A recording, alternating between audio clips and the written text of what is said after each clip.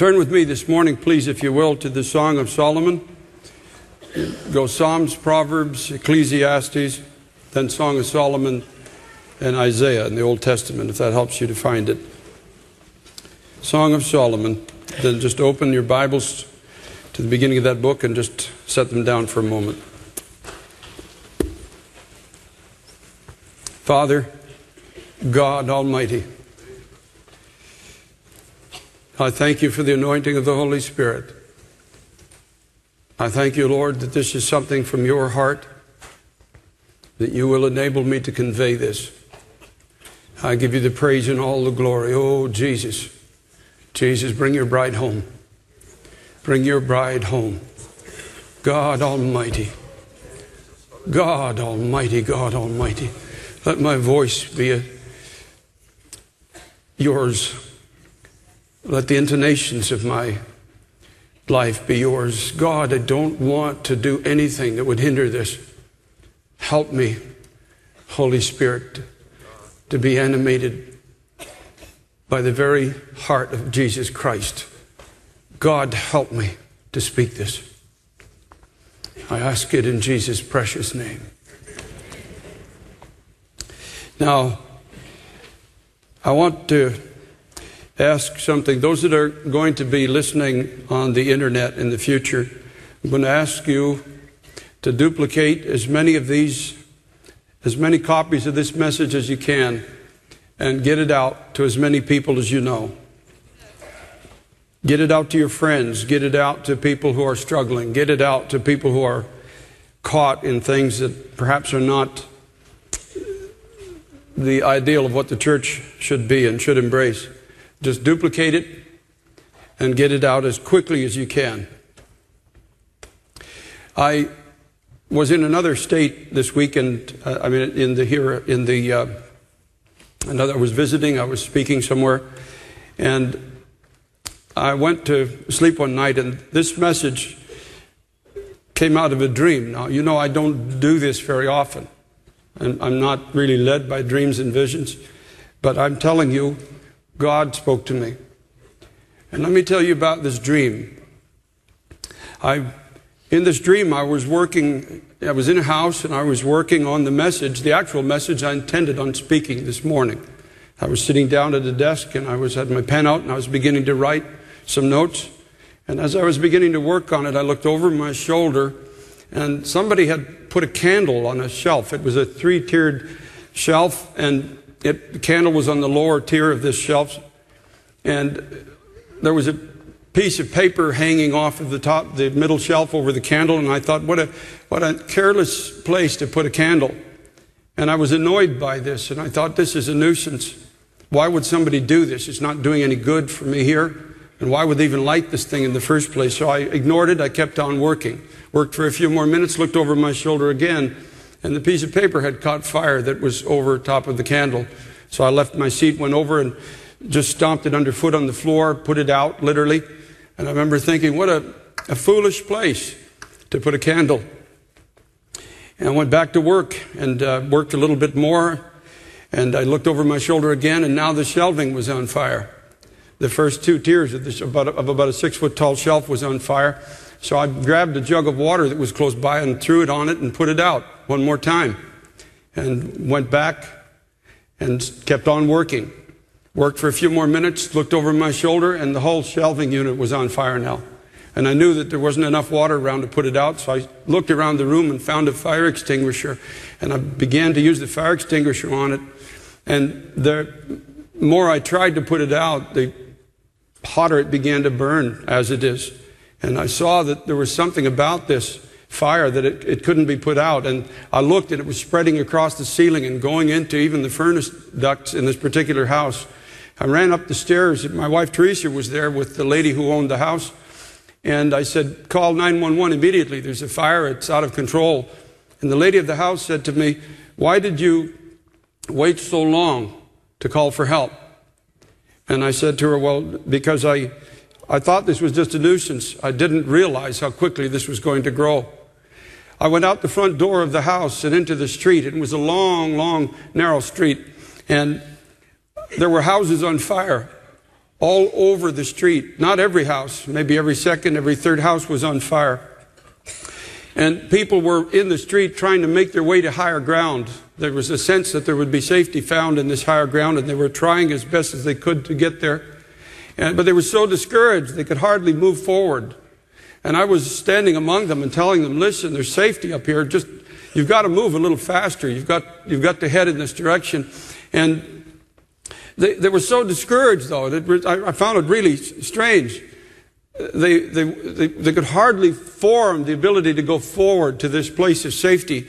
And one man in particular left this march of people going to safety and went back into his house that was already on fire, sat down in the living room, and the whole house just burned down on top of him.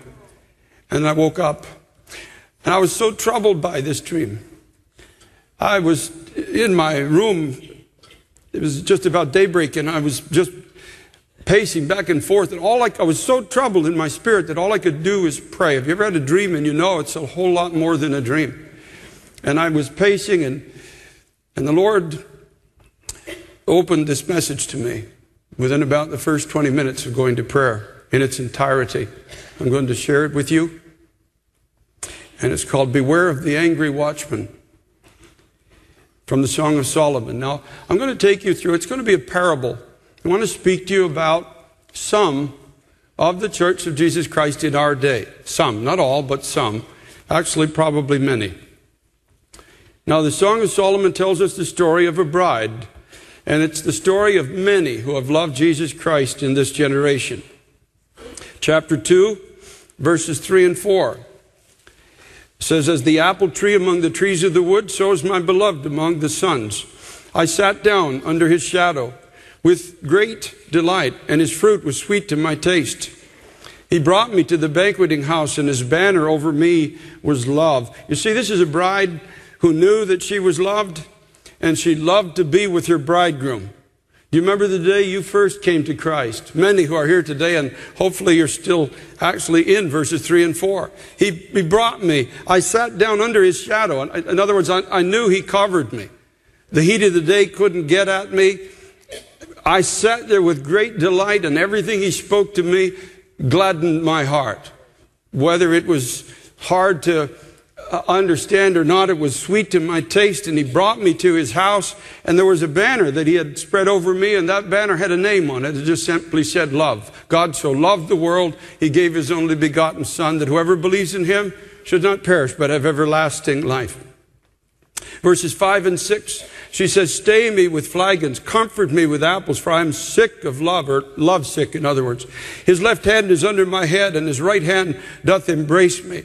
Now she knew that his love to her was total. It overwhelmed her. When you first came to Christ, does anybody here remember this? I know I remember these days when I was just so aware of the love of God. I was overwhelmed with the fact that God loved me in spite of all of my failures and all of the wrong things that I had done and all of the struggles that were still very much a part of my life as a new Christian. Was one thing I didn't ever doubt. I knew he loved me. And it was an overwhelming sense of God's love that was in my heart. Here's what she said, his left hand is under my head. David, the psalmist, said, he's the glory and the lifter of my head.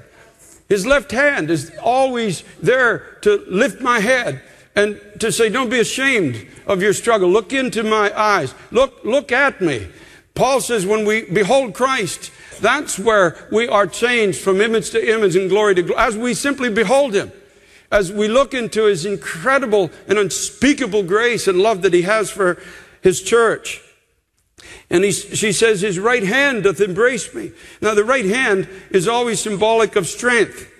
And she remembered that he held me up in times when I needed strength. He lifted my head with his left hand, and with his right hand he held me. Because none of us can walk this in our own strength. None of us can change in our own strength.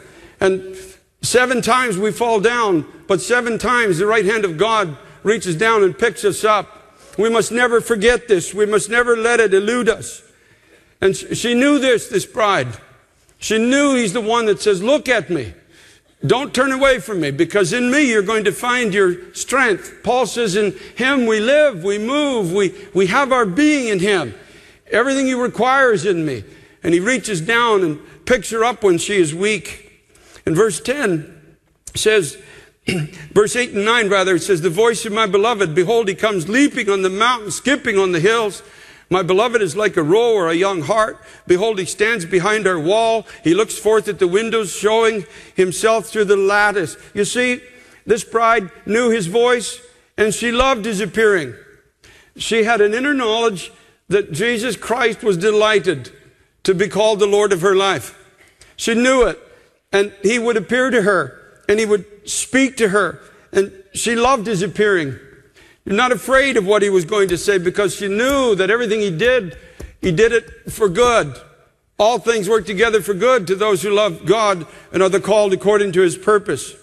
Verse 10 says, my beloved spake, and he said to me, rise up, my love, my fair one, and come away. And she heard him call and wanted to walk with him. Not just come away in time, but come away for eternity. Elsewhere, you'll find where he says, come, let's go out into the villages. Let's walk together. Let's be partners as it is for the rest of time. And we'll one day walk right out. You'll walk right out of the realm of time and with me into the realm of eternity. Let's walk together. And she wanted to walk with him. There was this yearning in her heart, this precious bride of Jesus Christ. Chapter 3 tells us that one day she became aware that she was losing this intimacy, or perhaps she'd even lost this intimacy, this relationship that she'd once known of him. Listen to verses 1 and 2. She says, by night on my bed I sought him whom my soul loveth. I sought him, but I found him not. I will arise now and go about the city in the streets and in the broadways, and I will seek him whom my soul loveth. I sought him, but I found him not. What a strange thing to go so quickly from what I read to you in chapter 2 into chapter 3. And have you ever had a chapter 3 experience in God where all of a sudden, now there's a lot of possibilities. I'm speaking in the context of the bride of Christ, some of the bride, perhaps much in our generation. Possibly, as the prodigal son, she took this precious life of Christ and took a wrong turn in the road. And she failed to let this life lead her into that which God had for her. Many, many people in our generation who knew Christ, loved him, walked with him, but they took a wrong turn somewhere down the line, and they said, give me this inheritance. And they went far away from the heart of God, and they wasted this inheritance with the word riotous in the King James means self-consumed living. Took this inheritance and said, thank you, Jesus. Oh, this is incredible. Now I'm going to be richer, and I'm going to be more influential, more powerful. She went far, far away from that which is truly the heart and the work of God.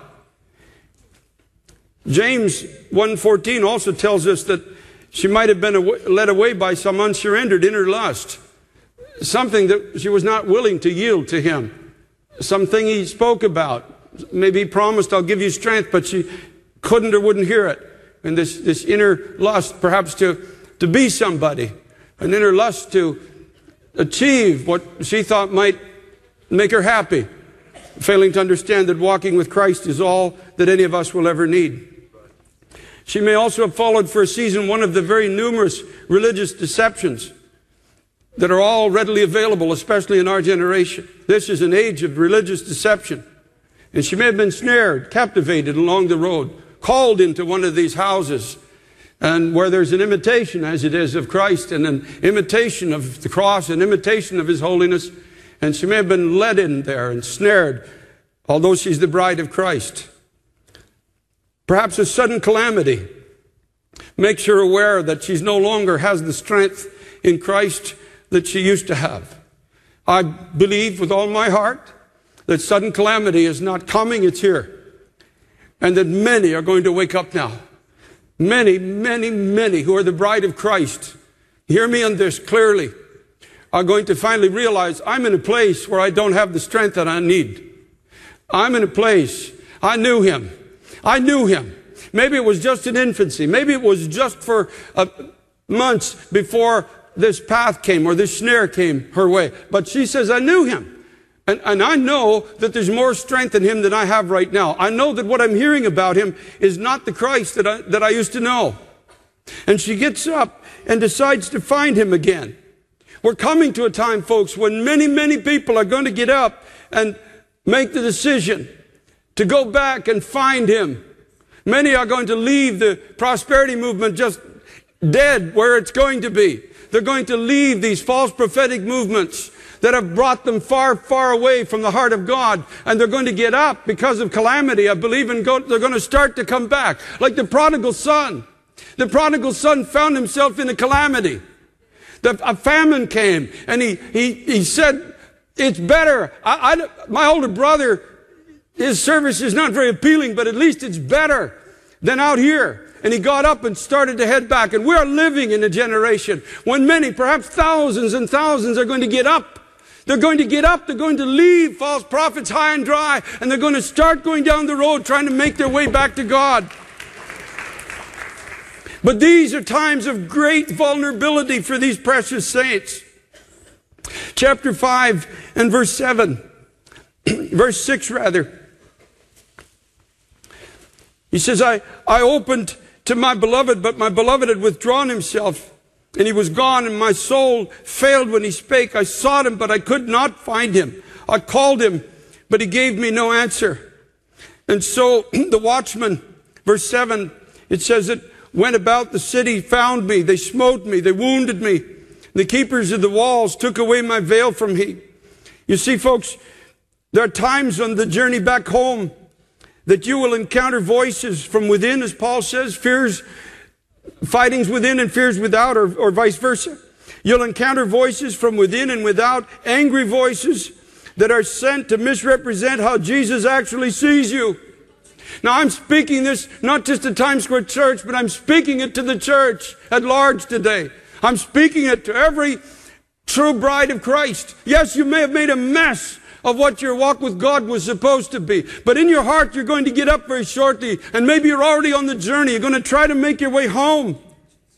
But there are going to be voices that are going to be raised up against you, and they're going to distort how Jesus sees you and try to stop you on the journey. David, yes, David made great mistakes. We know the history of David. But he paid a price for it. There's always a price. There's always a loss for not walking the way that we should walk. And when David was back in Jerusalem and for a season had to endure a rebellion that came because of his failings, he was leaving, being pursued even by a member of his own family. And in 2 Samuel 16, there was this man called Shimei as David is leaving and crossing over the river. He's going to be back, folks, but he's leaving just for a moment. And Shimei stood on the mountaintop, and the scripture says he cursed David as he went. And he threw stones at him and cast dust. And it's a type of a ministry that's going to rise, but it's another false prophetic ministry, folks. You've got to hear me on this. The Lord has warned me several times over the years, and it's never been wrong, the warning that's come into my heart. This ministry is going to rise. It's a Shimei ministry. It's the rise of angry watchmen. And they're going to cast stones at those that have made mistakes, and through stones is a type of throwing theology, throwing lines out of context of Scripture, causing the people to feel worthless and throwing dust at David. In other words, it's hopeless. You've sinned against God. You've made a mess of your life. God will not accept you. And he cried out in verse 7, he said, "Come out, you bloody man." In other words, you've sinned against the blood. You've sinned against what God in His Son did for you. Come out. In other words, come out of the inheritance. Shimei was there to stop David, perhaps to try to sow something into his heart that he'd never turn around and come back again. He says, "Come out, you bloody man, and you son of Belial." In other words, you worthless man. You knew God, and yet you chose a path that brought dishonor to His name and brought harm to your family. Listen to what this bride says in Song of Solomon, chapter 5 and verse 7. "The watchmen went about the city. They found me." You see, she's looking for her bridegroom again. She's lost him, and she's looking for him. "They smote me. They wounded me. And the keepers of the walls took away my veil from me." Took away my veil. You see, it was a bride to be, as it is. This was a wedding she was going to. And they took away my veil, and the veil speaks of her covering. They took away the sense that I'm lovely in the sight of the one that I'm going to be betrothed to. They took away my feeling of being wanted and loved and desired by God. They took away my anticipation of meeting him and the longing that's always been in my heart for his coming. They took it away. Folks, there's a ministry. That's the fire that God showed me. That's the fire that started as a nuisance. But in the dream, I waited too long to sound the alarm. And it spread. Folks, I'm here in this pulpit in obedience to God, and I'm sounding an alarm this morning. There's a false revival coming, another one. Just when you think we've had enough of them, another one is coming. The same camp that led thousands of people astray is now going to set these angry watchmen on the road, cursing them as they come back home to God. Under the guise of holiness, it's nothing more than legalism. I'll prove it to you in the New Testament. Go to the book of 1 Timothy, please. 1 Timothy chapter 4, if you find it hard to believe that this is coming. Here's what the Holy Spirit spoke to Paul, and he wrote it to Timothy. In 1 Timothy chapter 4, beginning at verse 1. Paul said, the Spirit speaks expressly, clearly. Paul said, it's not vague. I've got a word here from God. That in the latter times, the times, folks, that we're living in, some shall depart from the faith, giving heed to seducing spirits and doctrines of devils, speaking lies and hypocrisy, and having their conscience seared with a hot, or that means a heated iron. In other words, it will be a heated message that will come. Forbidding to marry, and commanded to abstain from meats which God has created to be received with thanksgiving of them which believe and know the truth. So Paul says there's going to be a departure from the faith in the latter times. There's going to be people who give heed. They listen to seducing spirits and theology of devils. They're going to have their conscience burnt with heat. They're going to forbid to marry. Now I want you to think of this bride in the Song of Solomon trying to make her way back to her bridegroom. They're going to forbid the bride as it is. They're going to take away the veil. They're going to say you're unclean, you're not ready, you're undesired. You've sinned against light. You've wronged God. He's not happy with you. The best you can hope to do now is cry out for mercy. That's the best you can hope for. You've disgraced the name of God. You've disgraced your Savior. There's going to be this bringing out of the stones as it is of the Old Testament and casting them at the bride of Jesus Christ. Forbidding them to marry. In other words, forbidding them to the marriage. She said, they took away, they found me, they smote me, they wounded me, and they took away my veil. I see hundreds and thousands of people coming back out of wrong theology, trying to walk down this narrow corridor, trying to get to a place where they know safety and security is. And yet there are going to be these Shimei prophets standing on the side of the road and casting these stones at them all the way and commanding to abstain from meats. And this is what this, I believe, the last false revival is going to be. It's going to be it's not a real revival. It's a false one. Forbidding and commanding. You're not ready to meet him. In other words, you're not ready to meet him. He is not going to receive you. He's going to be angry. A list of your sins is piling up against you. And now the second half is, once the bride has been seduced by this, is commanding her to abstain. In other words, you've got to work your way now back into his favor. You must not taste this. You must not touch this. You must not handle this. You must work your way back into the favor of God. Oh, it will look so holy. Oh, same gang of false prophets that led thousands astray will now curse them as the people they led astray try to head back and find Christ again. It'll look so holy. But Paul calls it a departure from the faith. It's a false revival. It's the enemy's attempt to discourage those who in the last days are going to try to find the safety of Christ. Now, I'm sent into this pulpit this morning to issue a warning to the angry watchman. It is you and not the returning bride who stand in danger of God's judgment. I speak particularly to the young, impressionable, and impulsive young men who are going to take upon themselves the office of a prophet. But you're going to have a heated mind and a heated spirit, and you will not be representing God in this last hour of time. You'll think it's so holy. You'll condemn the returning bride, but it is you who stands in danger of judgment. If you're not calling God's people to a banquet table of His love, then you dare not open your mouth against her. Yes, there's a role of a prophet. There are true prophets of God who will stand and say, listen, you shouldn't have done this. You shouldn't have gone that way. Paul had the authority as it is of a prophet, but Paul stood in the storm when everything's going to be destroyed. And what was Paul's message? You should have listened to me, but you didn't listen. So now this destruction is coming. Nevertheless, he said, be of good cheer. I've been with God. Nobody here is going to lose their life. Everybody who stays on board, you're going to make it to the other side. Take some meat now. And he takes what food is left and breaks it up with his hand. Here, come on, be of good cheer. You're going to need strength to finish this journey. He breaks the bread, which is a type of Christ, the provision of Christ he brings to the people. I warn these young prophets before you even begin. I'm standing in this pulpit under a mandate of God. I warn you, in Christ's name, you better seriously consider this before you begin, because Jesus is not going to let you touch His bride.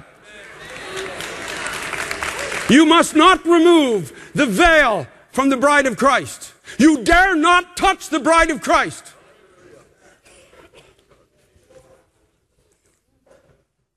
I was thinking if my daughter is getting married shortly, I was thinking if she was sitting in a waiting room here and she had her veil and her dress on, and somebody dared come in and point his finger at her and start speaking about her failings and frailties.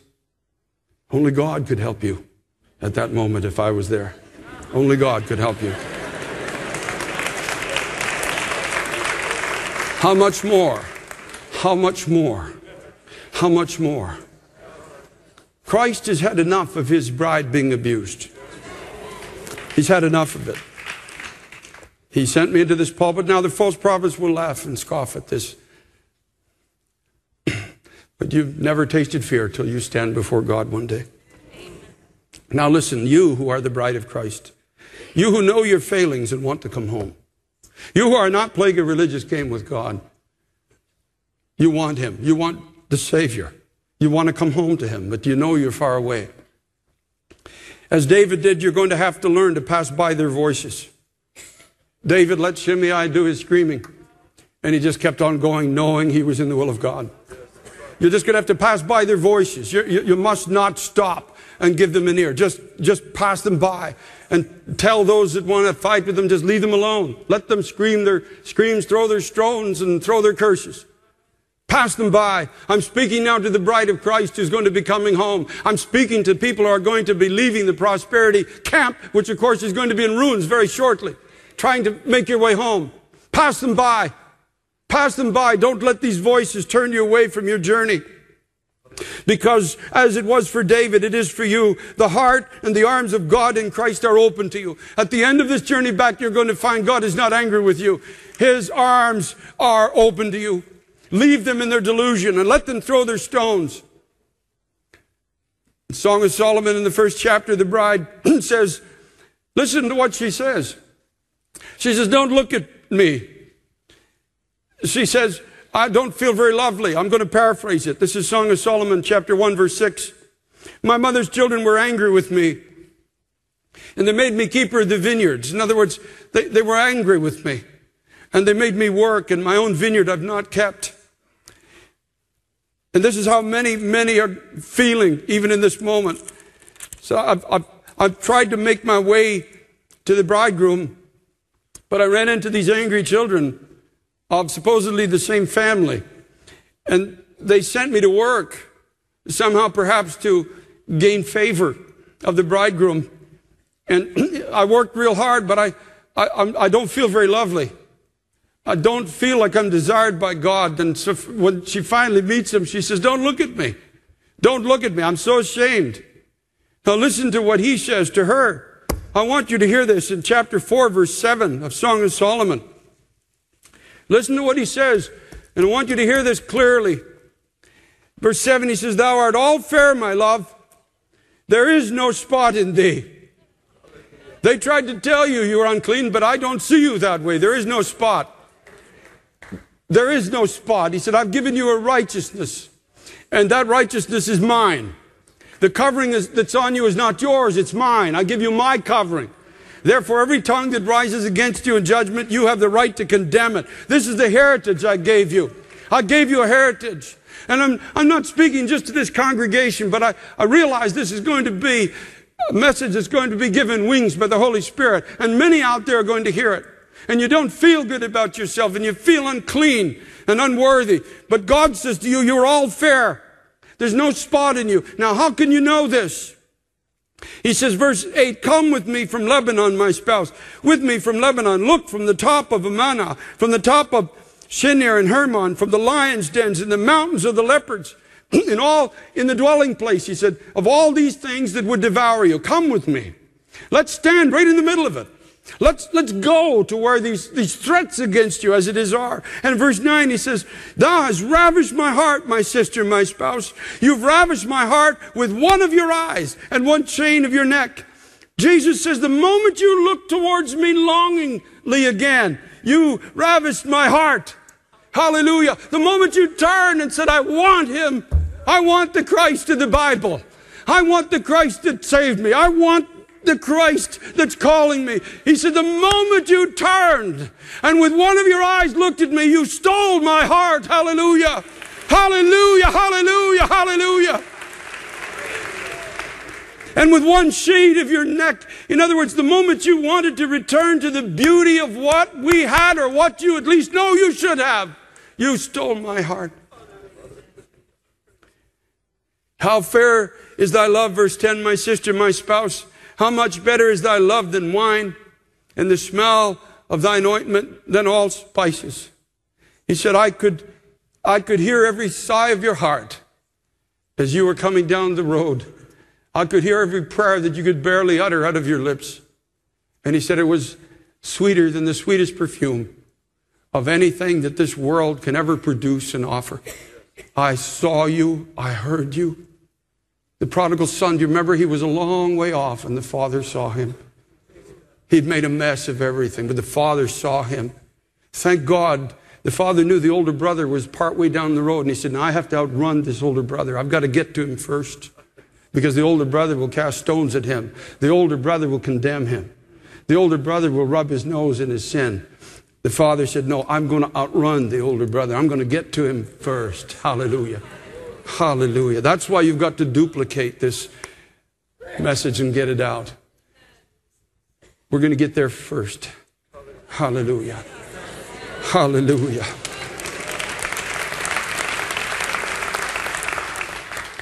Praise God. I want you to remember, have mercy when all these people start coming home. That's what God spoke to my heart in Ohio. Have mercy. Have mercy. When all these people start coming home, and some of them are leaders, and they will realize they've made an awful mess. When they start coming home, you give them a robe. You tell them that they have a righteousness that can't be taken away. You put a ring on. You empower them again they'll become some of the best preachers of the gospel this nation has ever known. You put shoes on their feet and say, come join me on this journey. We're going to go and into the vineyards as it is with Christ. And we're going to see a multitude turned from sin to God. Hallelujah. Hallelujah. Hallelujah. Hallelujah. Hallelujah. Thank God. Thank God. Thank God. Thank God. Thank God. I want to give an altar call for everybody in this house, in the annex, that has just felt unlovely.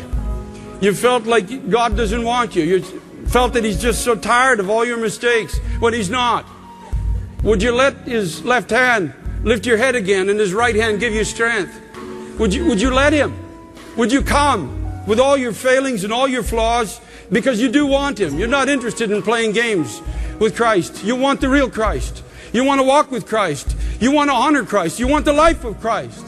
God knows it. The moment your eyes begin turning towards him, the moment your heart begins beating for him, he knows it. He knows it. He knows it. Don't let the devil call you unlovely anymore. Don't let the devil call you a failure, sir, anymore. Don't let the devil call you hopeless. Don't let him call you drug addict. Don't let him call you alcoholic. Don't let him call you codependent any longer. Don't let him put any names on you. You're the bride of Jesus Christ. Hallelujah. You have a radiance. You have an inheritance. You have a power. You have a victory. Let God, let Jesus put his victory upon you again. Glory to God. Glory to God.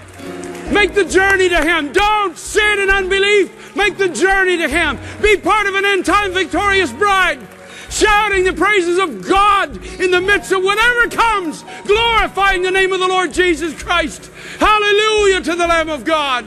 Bless the holy name of God. Let's all stand together. If the Holy Spirit is drawing you, join these that have come. And we're going to rejoice in the goodness of our God. We're going to rejoice in the cleansing of our Christ, the freedom of our Christ. Hallelujah. Hallelujah. Hallelujah. Thanks be to God. Thanks be to God. Thanks be to God. Hallelujah, Lamb of God. Thank you, Lord. Thank you, Lord. Thank you, Lord. Thank you, God. So many of you here, when we got to that part of singing, I Am So Beautiful, you had such a hard time with that. It was almost as if it's blasphemy to agree with God. He puts his countenance upon you. I know I'm not beautiful. I'm filled with flaws, but that's not what is. It's his beauty. It's his covering. It's his life. Anybody can throw stones at this old carcass if they want to, because there's nothing good in it. As Paul says, there's nothing good in me. So I'll just agree with my adversary. Throw your stones. There's nothing good here. But I have a covering now of righteousness that can't be taken away from me. Hallelujah. Hallelujah. Hallelujah. Hallelujah. If the Lord's speaking to you, I speak to the unlovely, those that have bought the lie, and you're going to become a victim on the journey. If the stock market goes soon, you're going to be a victim on this journey. You're going to pull into the wrong holiness camp, folks. They're too late. It's a message that's just too late. Jesus is reaching out to his bride. He loves you. He died for you. Hallelujah. Come as you are. Those that are here today and you need him as Savior, come as you are. Don't wait till you clean up your act, because it'll never be clean enough to come to God. Just come as you are. Come as you are. Come with a heart that's determined to walk with him. Come with a desire to leave an old way of living and to embrace a new life in Christ. Hallelujah. Lead us in worship, Greg. And as we do, you just come as the Holy Spirit guides you.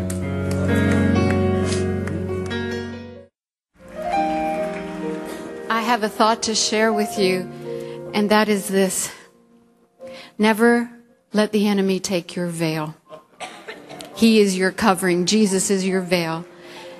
When Jesus says you are beautiful, I pray that you and I would honor him by believing it. That we will glorify God and defeat the devil when we agree and say, Lord, you've made me holy. Your life in me makes me holy and makes me beautiful. When I fail, I will return to the truth that you've chosen me. And it is your life in me that is changing me. It is your spirit that is showing me how to walk how I have to. I turn away from how I think I have to. And I look to you who lives in me, who is making me what you say you will do. I will never surrender my veil again.